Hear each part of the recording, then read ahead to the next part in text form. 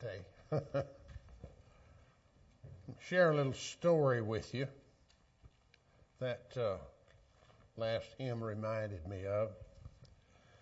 My wife's grandfather was a music director in his church, and it seemed to me like, anyway, that every time they had a service, that song was sung, because that was his favorite. And he was an old man, and I was young then. I'm in my 80s now. And he, bald-headed as a cue ball and skinny as a rail, had an ongoing feud with one of his neighbors next door. And for, I guess, 25 years, the man across the fence would throw curses in his direction, and he'd tell him how much the Lord loved him. I don't know that he ever did convert him, but he sure tried often enough. And I know that wherever he is now, that the Lord's blessing him for that. Turn in your Bibles this morning to Psalm 40. Psalm 40. And we're going to read the first 5 verses, and that's going to be the basis of our sermon. And this is a psalm of David. And if you read the whole thing, it has little snippets in it that make it a messianic psalm. For instance, it says in the scroll of the book is written about me. That can't be anybody but the Lord. That can't be anybody but Jesus. That's verse 7, I think.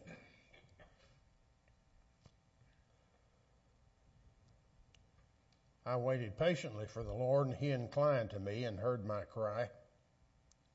He also brought me up out of a horrible pit, out of the miry clay, and set my feet upon a rock and established my steps.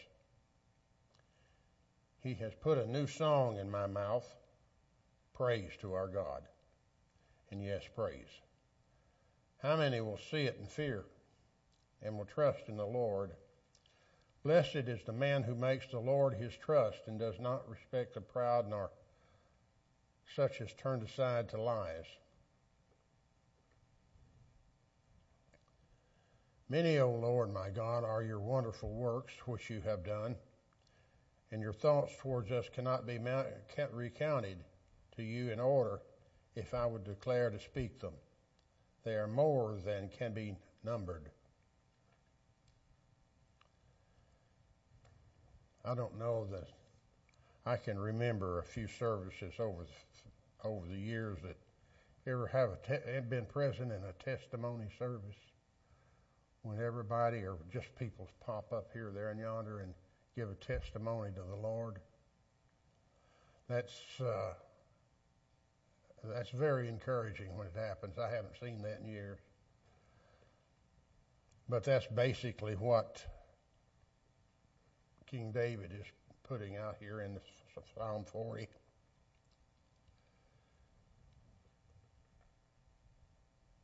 It's as if he's giving his testimony over and over. If he's just standing beside us and saying, let me tell you what God's done for me. Here in the 40th Psalm, he says, I was on the pit sinking into the miry clay. But the Lord came and lifted me out and set my feet upon solid rock and gave me a new song to sing. Praise his name. The picture is of a man who's fallen into a well. It's dark down there, but he can see well enough to know that he's sinking.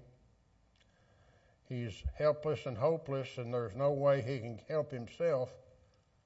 Then when all seems lost, along comes a man with a long rope. A strong man lowers the rope into the well. He ties it in around his waist, and he's pulled out. And his feet are set upon solid ground. Is there anyone who would not have praise for such a rescuer? If we take a little bit closer look at Psalm 40, we can understand that the man in the pit is the lost soul sinking into hell. The strong man who pulled him out was the Lord Jesus Christ. He sets the man's feet upon the rock of ages. And this man received 4 things when he came up out of that pit. And that's what I'm going to share this morning, of those 4 things that the Lord gives us when we come to salvation. Basically, first of all is healing. I'm not speaking of physical healing here, but of spiritual healing. Now, physical healing does happen. I can share one event with you that was witnessed to me by one of my instructors at Boyce. It seems that the woman was dying, and all the family was called in, and they were gathered around her door in the hospital in the hall, and they decided to have prayer. And someone lifted up the prayer and says, Lord, she's had a good, long life. She's loved by her family, and she's loved by you. We request, if there be any praise, honor, and glory to you, let her live. Instead of dying that night, she lived 15 years. Now, the one that offered up that prayer, his remark was, if anybody laid hands on her, it was the Lord himself, because he says, I didn't. And when it comes to divine healing like that, I'm of the opinion what we do is we make our requests known to the Lord, and the Lord will honor them in any way that he sees fit. Now, we don't understand why some people die and some people don't. These people in the car wreck are a good example of that. There's a lot of wrecks that nobody dies at all.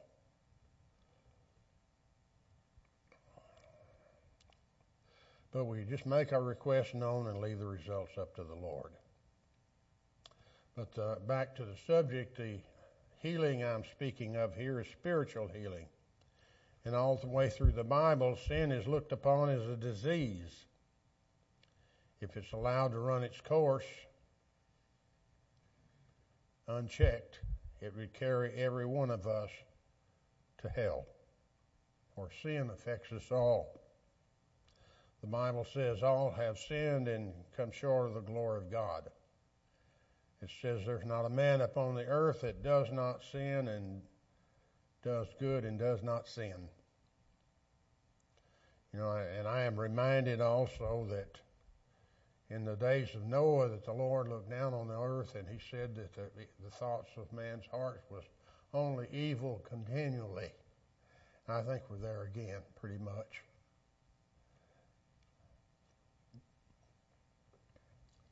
Since all of us are infected with sin, a disease called sin, all of us need spiritual healing. And when Jesus went to the cross, he provided that healing for us. When we come to Jesus, we're healed of our spiritual sickness, also called sin. Now, I was spent 20 years or 21 years on the fire department in Little Rock. I had a friend there. He was about as Irish as you can get, and with a name like Murphy, you can understand why. But he used to tell us a tale of a man that he knew who was a helpless alcoholic and lived on the streets. And for the life of me, I don't know how anybody survives on the streets in the wintertime, but they do somehow or another.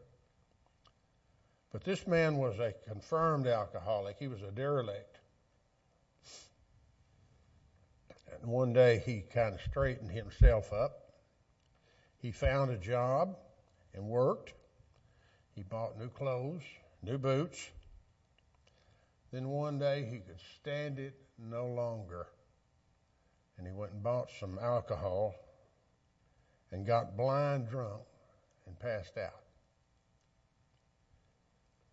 And he awakened under a railroad bridge to find that his alcoholic friends had stripped him of his clothes and his boots and sold them to get something to drink. Now, I tell you that to say this. Sin will take you to a place you really don't want to go. That's what sin will do for you. Now, I'd like to relate to you how that man was gloriously saved and changed and became a productive member of society, but in this world, not all stories have a good ending, and this one didn't. So far as I know, he would continue just like he had before. And the point is that sin kills just as surely as a bullet. Now, alcohol may not be your sin, but without Christ, you're still in sin and you are just as spiritually dead as the hopeless alcoholic.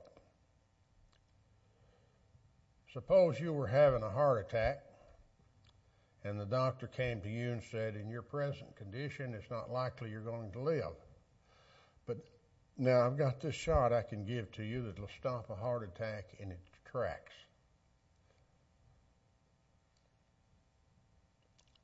Would you take the shot or would you die?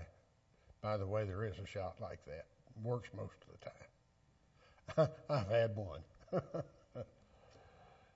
And yes, I would take it and did. Well, Jesus is the remedy for sin. Untold millions who were on their way to hell came to Jesus, and he saved them all. He's never lost a single one. He can heal spiritual sickness. The first thing that Christ gives anyone who comes to him is healing, spiritual healing, the forgiveness of sins. And next, and this is point 2, by the way, next he provides help.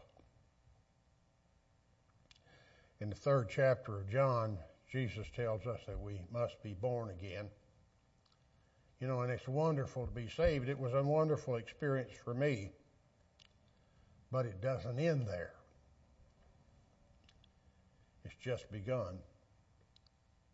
We can't live the Christian life without help. The great thing is we have Jesus who says, I will never leave you nor forsake you. You know, I would share with you one thing. I live alone, and sometimes the presence, I sense another presence there other than myself. I don't believe in ghosts, but I do believe in Jesus. And he has said, I'll never leave you nor forsake you. And we should practice the presence of the Lord in our lives. What would we do if we didn't have the Lord's help? And even if you had a conversion experience as great as the Apostle Paul, you're still going to need the Lord's help to make it through this life. What would we do without the comfort and the promises of God? Wonderful words like, let not your heart be troubled, or like, my God shall supply your every need. Comforting words like, when your mother and your father forsake you, I will take you up. And the Lord is my shepherd. Reassuring words like, all things work together for good for those who love God. There is the title of an old song. No one ever cared for me like Jesus, and it's true. No one has. No one ever offered to die for me, but Jesus did, and he died for you too.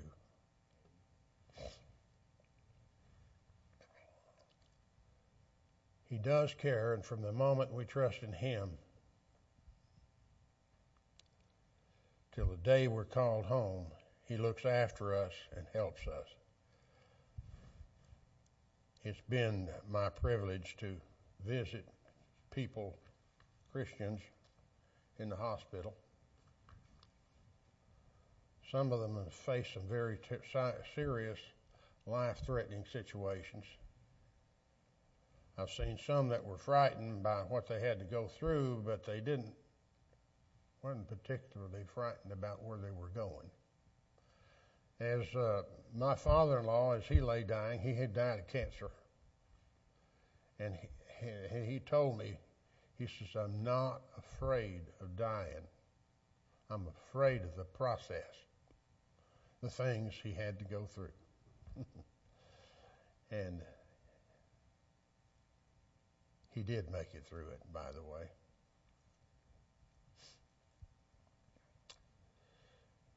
Christians have a peace about them during this procedure, if you will, of death. And this is what the Bible calls a peace that passes all understanding. And where is the non-Christian going to find help like that? There's no help for you if you don't know Jesus, but Jesus offers healing and he provides help. And the third thing is hope.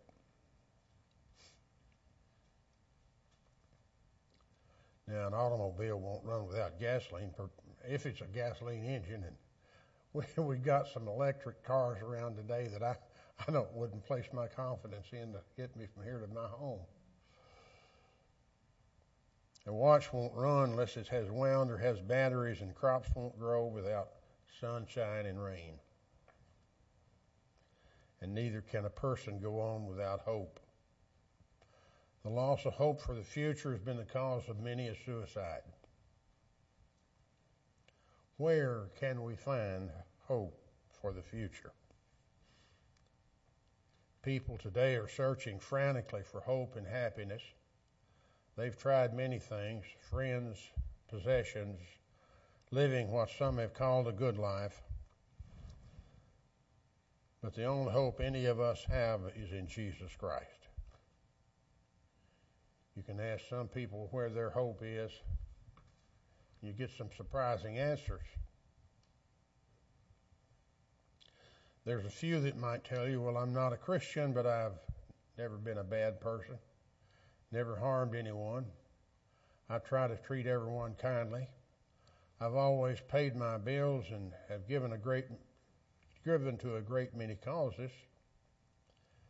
You end up thinking that I'm not such a bad person after all. And that is the worst kind of self-deception. You might be surprised how many people place their hope in being a member of a particular church. When death comes, these people die without God and without hope. Once hear all kinds of things in fire stations. A fire station is like having another family. You work with it's usually the same people. Day in, day out, year in and year out, and you get to know them very well. And one of those fellows asked another fireman, says, what do you know? It was a conversation starter, that's all it was.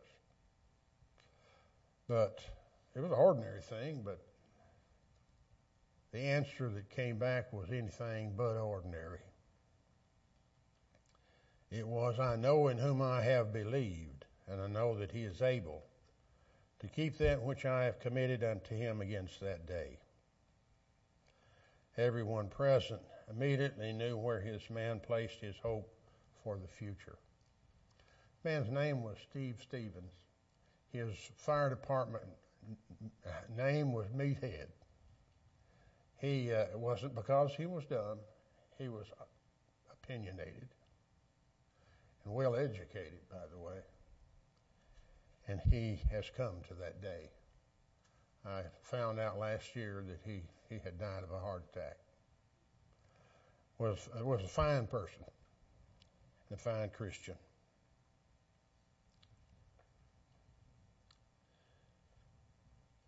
What would you take for your Christian hope? The truth is, it is beyond price. Christ gives healing, then He provides help, then He fills us with hope.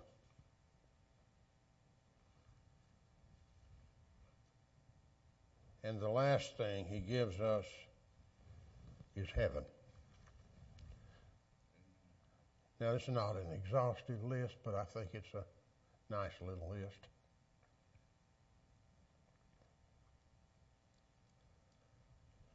The truth is that there are some who are foolish enough to say, I don't want Christ or the things that He gives. And Paul tells us if we have no hope beyond this world, we are of all men most miserable. Let me tell you a strange story. Again, at the fire station. A lot of things happened at the fire station. Steve Stevens and myself was witnessing to another fireman, young fireman, who was, the only way to say it is he was a hellraiser. And we were standing by the door of the fire station, and he went into a tirade against the Lord. And he said, I don't believe in Him.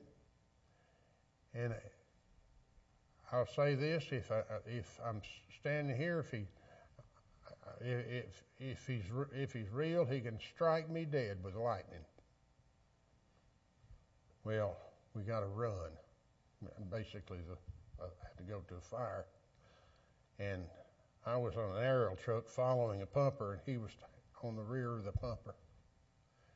And we pulled up to a stoplight, and lightning struck a tree within 10 foot of him.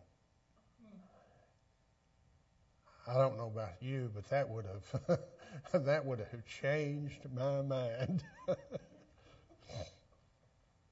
And that was no accident. I thoroughly believe the Lord did that. And I don't know if he ever come to the Lord. I hope he did. Hell is not something I would wish on my worst enemy. I'd rather see them changed and come to the Lord.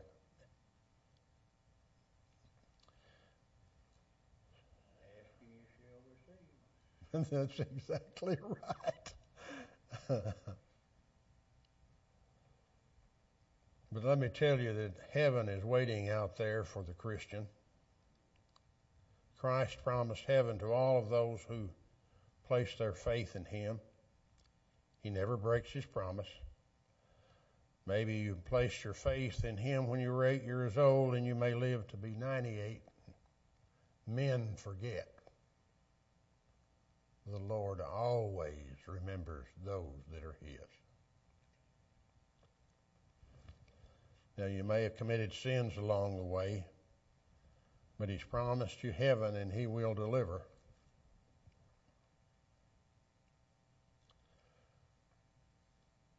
Have any of you ever experienced a Korean funeral? You? In Korea? Yeah. For a year. Lee Jong-un? Yeah, me too. Same place. Now, I don't know what kind of ceremony they had you encountered, but the one I saw was a casket was mounted up on big poles, and they were really decorated fine. And I have to think most of the fellows that were carrying the body in that rack that the casket was upon, I had to think they had been indulging in a little alcohol for a long time.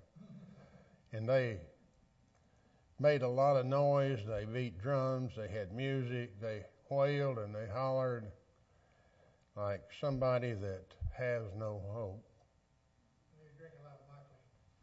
Drinking something. You remember Buckley? No. Rice wine. Okay.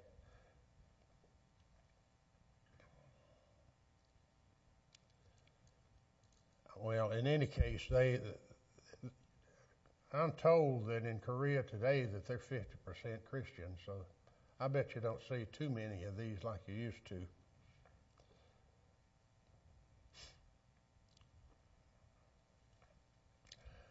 I have stood by the side of an open grave at Christian funerals and seen the peace of God written on the face of families who have lost loved ones. So what's the difference between the two, the contrast between the Christian and the non-Christian? The Christian has the hope of seeing that loved one again in heaven. Heaven is out there waiting for us, a place of happiness and joy, a place where sin and sorrow cannot enter, no tears, a place where we will see our loved ones again. It's a place where we'll be with Jesus forever. So here is what Christ offers you. Healing, which means forgiveness of sins. Help to live the Christian life. Hope for the days to come. And heaven at the end of your life.